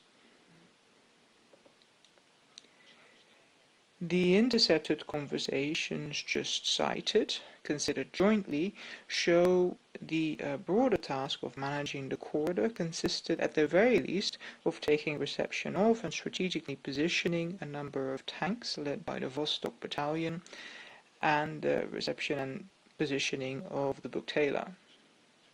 Because in the morning of 17th of July 2014, Dubinsky told Pulatov that Kotchenko would bring a Buktaler to Pulatov, and Dubinsky told Pulatov where it was to be positioned, instructing him to coordinate all this. Shortly before that, Dubinsky had given Kotchenko similar instructions when he told him he should take the Buktaler to Pervomaisky, and telling him it was his job to escort and guard the Buktaler. The file shows that Kotchenko, after receiving these instructions from Dubinsky, did, in fact, start traveling to Snitchna with the book-tailor, where he had agreed to meet Pulatov at the first shed. That conversation showed that in the early afternoon of the 17th of July 2014, an actual meeting took place between Kharchenko and Pulatov at the first shed in Snitchna. At the moment, Kharchenko arrived there with the transport, including the book-tailor. However, the file does not show what happened at the first shed or was said there. It is clear that Kharchenko, after this meeting, simply continued carrying out the instructions he'd already received from Dubinsky. The court therefore cannot determine that Kharchenko continued on his travels to Pervomaisky on the instructions of Pulatov, because he had already been given these instructions by Dubinsky, who was the superior of both Kharchenko and Pulatov. It is clear that Pulatov didn't stop Kharchenko from continuing to execute his orders. It also follows from the evidence that Pulatov, shortly after that meeting, called and was called back by a phone number linked to the crew of the book-tailor. However, no actual contact is made. The court does not see this as evidence of an active and even crucial involvement of Pulatov when it came to the execution of the orders given by Dubinsky, because those phone conversations were never had, and in spite of everything, the instructions continue to be executed. So those failed contact attempts cannot have had a decisive influence on the instruction, or at least that is not something we can determine. The link the prosecution makes there between Pulatov and plane spotters, in our opinion, is speculative at best, and does not in any way justify the conclusion that it shows that Pulatov was a key figure between, on the one hand, the intelligence branch of the DPR, and on the other hand, the crew of the book-tailor. Neither is there proof from which any coordinating on the part of Pulatov in the positioning, guarding, or use of the book-tailor can be deduced. It is also clear that Pulatov was not near the firing site on or around the moment where the book-tailor was actually fired. The court therefore does not consider it proven lawfully and beyond doubt that Pulatov made any individual contribution to the deployment of the book-tailor, so he cannot be considered a traditional co-perpetrator like Dubinsky and Kharchenko. That leaves the question of whether the defendant Pulatov, like the defendant Gherkin, qualifies as a co-perpetrator in a functional sense. In that context, the court considers that it has been determined that the defendant Pulatov knew about the deployment of the book-tailor in the operation for which he had been designated the coordinator. In addition, there is no proof that Pulatov objected to the arrival and the use of the book-tailor from the moment he knew that the book-tailor was available for the separatists and that it would be used in operations to do with the corridor. That is why the court believes that Pulatov can be said to have accepted the deployment of the book-tailor, so the first requirement is therefore met. With regards to the second requirement, having control over the deployment of the book-tailor, the court finds that Pulatov had received specific instructions from Dubinsky to stay close to Pervomaisky in order to guard the book-tailor that was en route to him and to organize all that. However, as we've said, the instructions to escort the book-tailor to Pervomaisky and to guard it had already been given by Dubinsky to Kharchenko as well, just before, and Kharchenko actually executed these orders.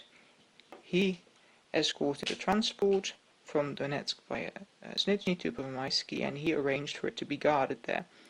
So not only is there no indication that Pulatov's intervention contributed anything to the execution of the instructions given by Dubinsky to Kharchenko, there is no indication either that he could have changed anything about it. Regardless of the exact hierarchical relationship between Pulatov and Kharchenko on the 17th of July 2014, and whether Pulatov in general could give orders to Kharchenko, there is no indication that Pulatov had the authority to change or revoke the direct order given by Dubinsky to Kharchenko. His coordinating role in a military operation around the corridor does not put him above Dubinsky. The court therefore concludes that the control required for functional perpetratorship was lacking for Pulatov. In short, in the court's opinion, there is no proof that Pulatov made any actual individual contribution to the use of the book Taylor. Pulatov therefore bears no criminal responsibility for the contribution of others to this deployment, so the conclusion is that Pulatov has to be acquitted of all of the charged variants of both offences.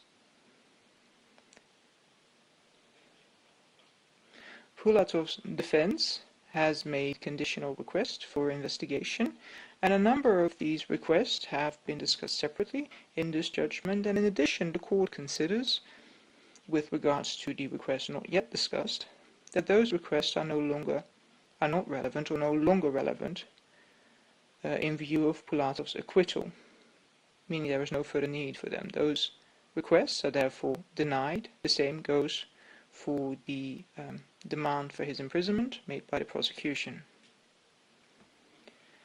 Defendants Girkin, Dubinsky and Kotchenko are found guilty. The court qualifies the facts declared proven in their cases as two or more offences arising from the co-perpetration of intentionally and unlawfully causing an airplane to crash, although this was likely to endanger the lives of others and people being killed as a result of it, and the co-perpetration of murder committed multiple times, to wit 298 times. These are criminal offences for which the accused Girkin, Dubinsky and Kotchenko are punishable.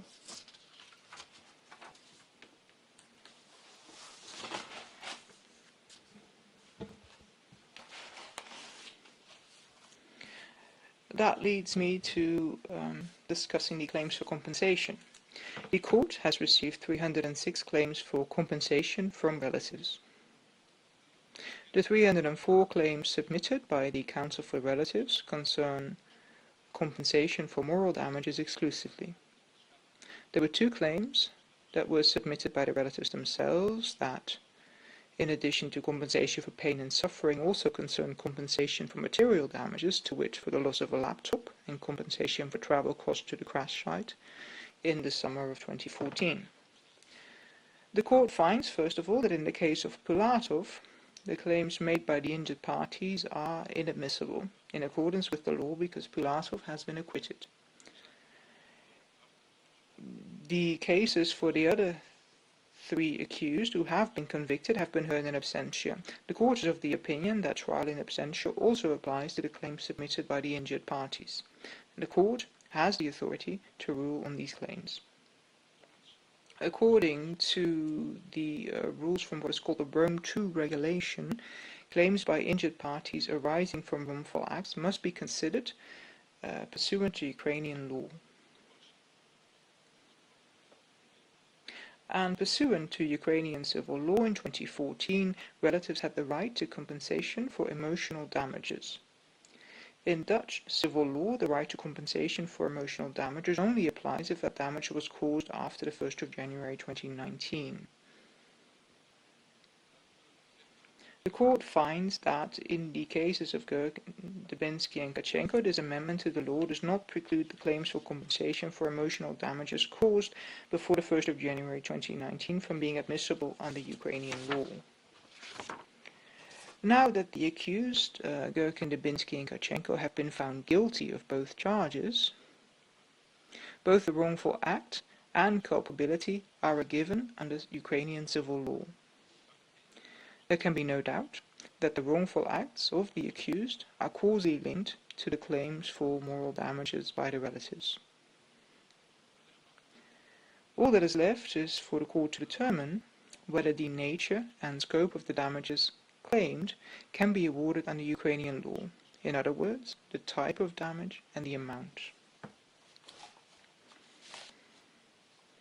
According to Ukrainian law, both material and immaterial damages that have been directly suffered by the relatives of a deceased person are eligible for compensation.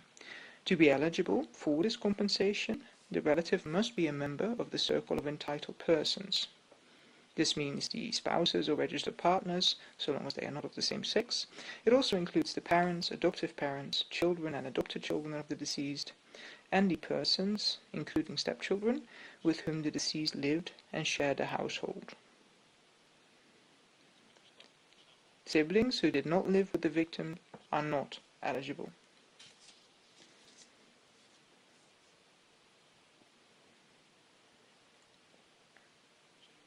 On the 17th of July 2014, the injured parties were suddenly faced with the death of one or more loved ones as a result of the MH17 crash. It is incredibly hard to take for the injured parties that they must live with the ongoing uncertainty of what must have happened in the last moments in the aircraft, and to what extent their relatives and loved ones were aware of their fate. Through the written victim impact statements and during the right to address the court, it was made very clear what parts the victims played in their families, their extended families, their communities, at school, in the gym, at work, or in their groups of friends, and how much they are still missed in the lives of those left behind. The court has included in its judgment 13 quotes by relatives about that loss and its consequences. Many of the injured parties suffer from persistent bereavement disorder, post-traumatic stress disorder, or depression. The constant attention by the media has also contributed to this. In addition, it has been shown that having to repeatedly bury or cremate a loved one or loved one's remains can result in a feeling of unreality for the relatives, feeling as if it did not really happen, even while knowing full well that the loved one is no longer alive. Furthermore, this court finds that there are other circumstances that must be taken into consideration. For example, the inaccessibility of the crash site, not only for relatives to visit the place their loved ones died, but also for emergency workers. Flight MH17 crashed in a conflict area, and emergency workers were denied access to that area, which seriously hindered the recovery of the victims and their possessions. The bodies of victims were left out in the open for days, weeks, or even months, exposed to the elements. This all caused great uncertainty for the relatives, who could do nothing but wait helplessly in the hope that their loved ones and their possessions might be recovered and then repatriated and identified. This waiting to hear if a loved one might be found also caused a delay in the grieving process. In some cases, only a small part of a loved one's remains could even be recovered. A bone of the hand, part of a leg or a foot. In 2 cases, no part of the deceased loved one could be recovered at all.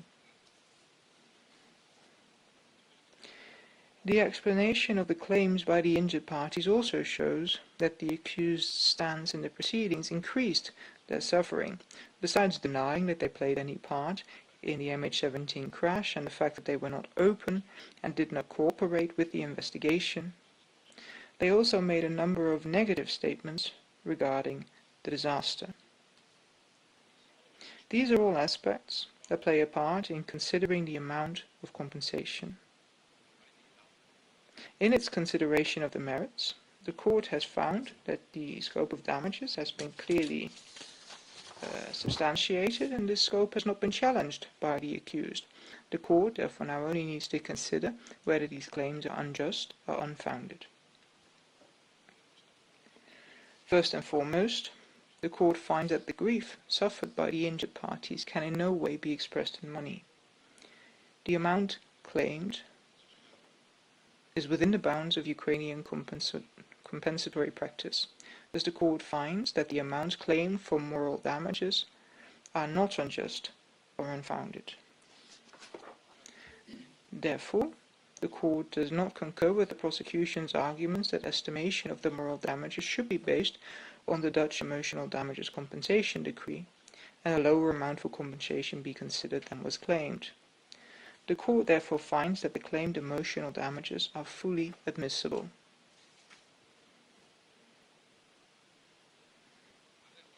The court will not apply the exclusion of partners of the same sex stipulated under Ukrainian law, as this exclusion contravenes laws against discrimination.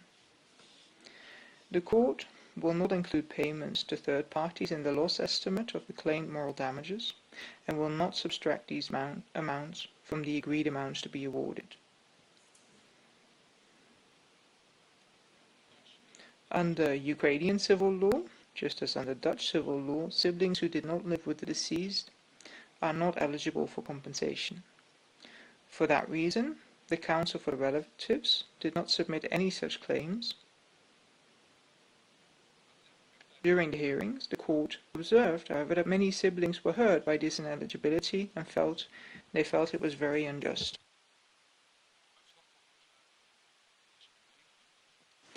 It became painfully clear that the lives of siblings were radically changed as a result of the disaster. From the impact statements, the change was not only caused by the grief over the loss of a sibling, but also because of the new and more intense role they played, obviously taken on with love, but also out of necessity, in the care of their siblings' children or in the care of their own parents since a disaster. And this new or more intense role also means that they are more intensely confronted with the grief of these children or parents. Consequently, the court supports the call from the relatives to explicitly include the position of siblings who did not live together with the victim in the anticipated evaluation of the Emotional Damages Act. The claim for compensation for the lost laptop is not eligible under Ukrainian law and cannot be taken into consideration therefore. The relatives who submitted this claim therefore have no standing with respect to that part of the claim. The travel and accommodation expenses relating to the visit to the crash site claimed are eligible for compensation as funeral costs, and the court finds these are not unjust or unfounded.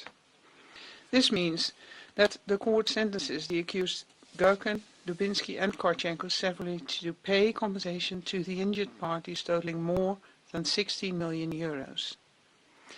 The claimed statutory interest will also be awarded, and the court will impose the compensation order to the accused for every awarded claim.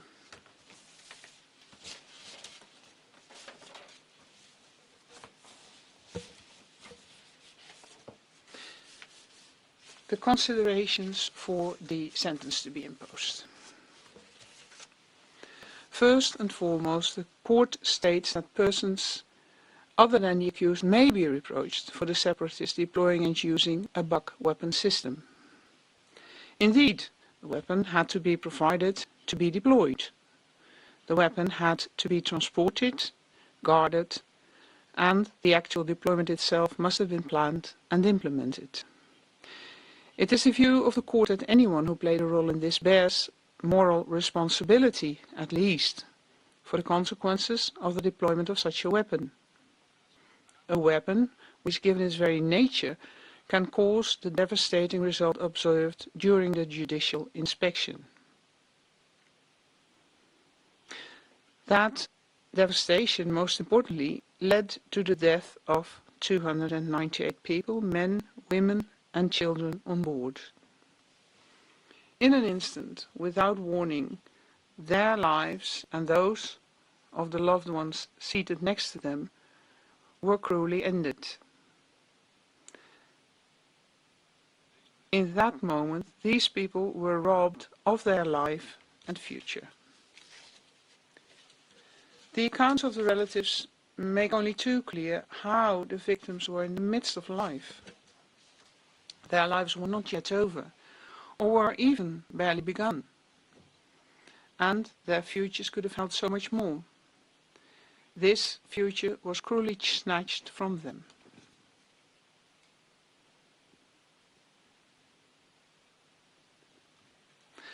and this threw the lives of their relatives out of kilter. 2. With great effect, it was made clear to the court how their lives were completely changed after the MH17 crash. There was life before the crash and life after it, as many of the relatives put it.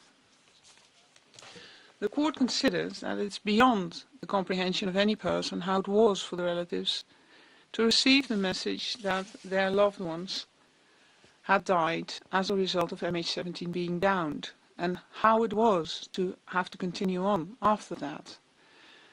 The consequences for many relatives have been unbelievably great.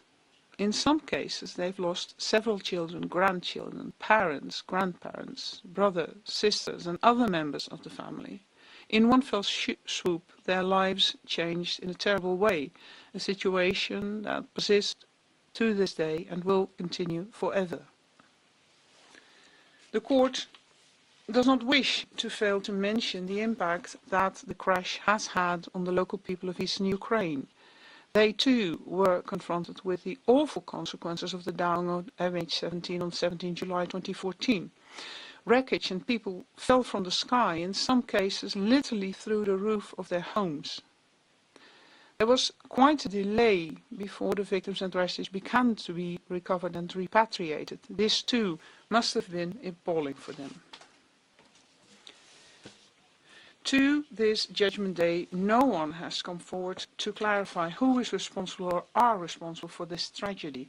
The insecurity about the cause of and the reasons why that led to this disaster continue to exist. It is highly frustrating for the relatives, and actually it hampers them to cope with the loss. And once it became clear what had happened on the 17th of July 2014, and the accused realized that a civil aircraft had been downed, causing hundreds of people to die, including dozens of children, all three of them actively engaged in outbound transport of the Buktela to the territory of the Russian Federation, from which the Buktela had originated earlier that day. It is clear that this was done to cover up what had happened, and that the DPR separatists were involved with support from the Russian Federation.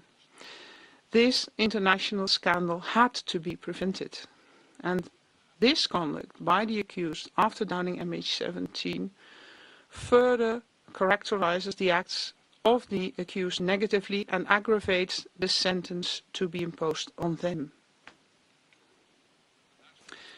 Moreover, in its assessment, the court incorporated that none of the accused have contacted the JIT to make a statement that could have clarified what had actually happened. However, they did express themselves outside the courtroom and the fact that they are accused, but each of them have denied any engagement in this matter. Gherkin repeatedly argued and suggested rather subjectively that the soldiers of DPR did not contribute to downing MH17, and furthermore he keeps totally silent on all matters. He also expressed very painful comments on the passengers of the aircraft that are on the verge of being disrespectful. On various occasions, Dubinsky expressed that he was not involved in the disaster with MH17. He refutes any involvement and casts doubts on the result of the investigation by making unfounded comments about tampering with evidence and non-existent witnesses. This strongly contradicts what the court established with regard to the evidence that is available. All of the above considered by the court demonstrates that he must know better than that. Karchenko has indicated that in the relevant area no Buktela was present and that he never observed it. As such, he also refutes any involvement. This position also strongly contradicts many of the established facts by the court and the circumstances, and he knows better than that too. The attitude and position of the accused, who only respond from a distance or dare to respond from a distance, is held by the courts to be lacking any sense and to be disrespectful and unnecessarily hurtful to the relatives. This is why they cannot benefit from this with regard to the level of the sentence to be imposed. In spite of the intentional contribution by the accused to intentionally downing MH17, knowing it would kill all of the occupants, a military aircraft that would have normally been the target would normally not have 298 occupants. And though downing a military aircraft was not allowed either, the court cannot ignore that downing a military aircraft in the context of the ongoing combat would indeed have a different impact from intentionally shooting a civil aircraft and intentionally killing 298 men, women and children that had nothing to do with the ongoing combat. And although the intent does not affect the seriousness of the charges of the offence, it does indeed affect the seriousness of the charges. The court holds that the consequences of the offence are so severe and that the attitude by the accused are so detestable that a mere time-prescribed prison sentence would not suffice. The investigation at the hearing did not reveal any facts or circumstances that the court must consider when imposing a sentence. However, the court does see a reason in its decision with regard to imposing sentences by mainly international tribunals, in particular to weigh the individual roles and positions of the accused when deciding an appropriate sentence. And this is why the court also addresses the various roles of the accused, their position and responsibilities within the DPR. In his capacity of Minister of Defense, Gherkin was the highest ranking operational officer in armed combat and as such responsible for his troops. Although it cannot be assessed that he knew about the deployment of this particular Buk-Tela, it could be established that he did approve and support such practices of air defense as they took place under his responsibility. Dubinsky, as the commanding officer, he was the one who can be seen as the co-coordinator and collaborating supervisor engaged in all activities of inbound and outbound transport and deployment of the weapon. He did not only have a high hierarchical position just below Gherkin, but he played a large role and as such he contributed largely to executing the offence. Karchenko is the one who, by executing the orders given by his commander Dubinsky, who was most engaged in the actual execution of these acts that have been proven. In his turn, he also gave orders to his subordinates, and therefore, hierarchically, he was part of the middle management. The court holds that the high hierarchical position and strong coordinating role that Dubinsky had in having the Buk-Tela collected from the Russian border in the night of 16 to 17 July 2014, and its direct employment that same day, as a consequence of which MH17 was downed, as well as his role in the outbound transport of the Buk-Tela, can only be sentenced by a lifelong imprisonment. The court wondered whether the fact that it cannot be established that Gherkin had some knowledge of the deployment of this specific Buk-Tela and did not specifically contribute, whether that would mean that a maximum time prescribed prison sentence would suffice for him. However, the court holds that a time prescribed prison sentence would not do sufficient justice to the responsibility borne by Gherkin in his capacity of Minister of Defense and Supreme Commander and to deploy weapons in the conflict.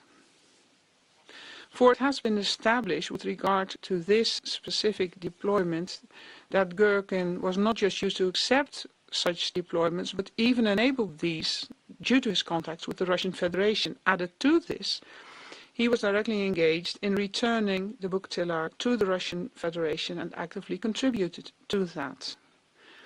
The court wondered the same with regard to Karchenko, who had a lower hierarchical position and executed his task on orders of his commanding officer Dubinsky. However, the court also holds in his respect that a time prescribed prison sentence would not do enough justice to his direct and active engagement in the deployment during the entire operation, for he gave the orders to his troops so that the Buk-Tela arrived at the firing site. And he was also personally directly engaged in its inbound and outbound transport and the guarding of the Buk-Tela on the firing site, and the Bactilla was taken away that very same evening under his direct command. His lower rank does not counterbalance, in spite of all that was considered above, that he should only be given a time prescribed sentence. The charges are too severe, and therefore the court will also impose a lifelong prison sentence to the accused Karchenko. Next, the question remains whether the reasonable term has been exceeded. The court holds that due to the relations between the criminal proceedings and the expeditious dealing with the criminal proceedings against Pulatov, the reasonable term has not been exceeded so much as to take into account in the level of sentence to be imposed.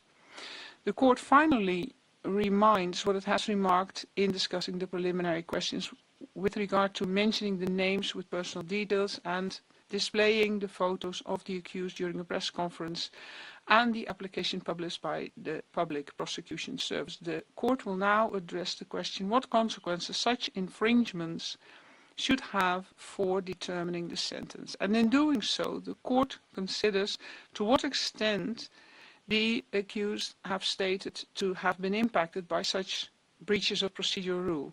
Other than the accused Pulatov, the accused Girkin, Dubinsky and Karchenko did not state that their interests have been harmed, let alone that they would have explained what interest would have been harmed. And in this circumstance, the court sees no reason to attach such weight to the breach of procedure rule that was also afflicted in their cases that this should mean that they should only be sentenced to time-prescribed prison sentence instead of a lifelong sentence. The weight of the consequences of the violation in the present state of affairs is disproportionate to the very severe proven charges.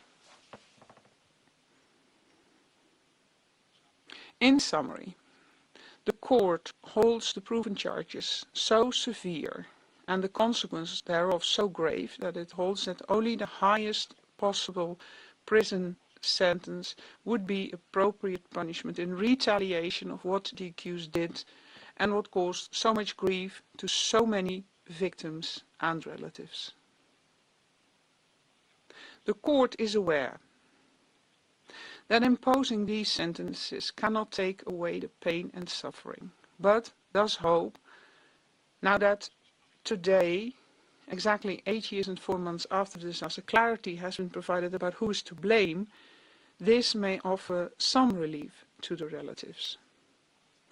All of the above leads to the conclusion that the court imposes a lifelong prison sentence to Girkin, Dubinsky and Karchenko. In view of the proven charges, how severe they are, the imposed sentence and affront to the rule of law, the court orders imprisonment of the accused.